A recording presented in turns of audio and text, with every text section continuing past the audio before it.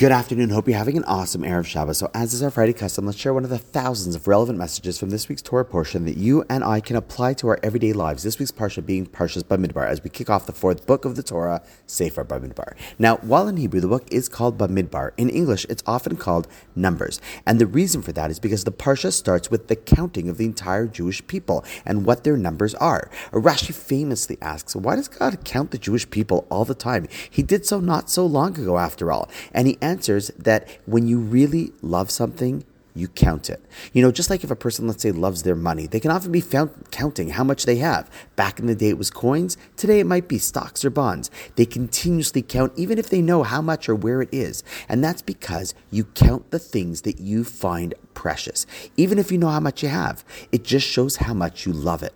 And so too here. God is saying to the Jewish people, listen, I know, Chevra, I just counted you. I know how many there are, but I love you so much. Each and every one of you is so precious to me. I just love counting how many of there are of you because it brings me so much joy. The principle is simple. When you count something, you are showing that each and every one of them count. And being on this amazing legacy trip to Poland, how appropriate is that message? As is often said, we don't think about the number 6 million, but rather we think of the number 1. 6 million times, because each and every individual is precious, is a world unto itself, and has infinite value.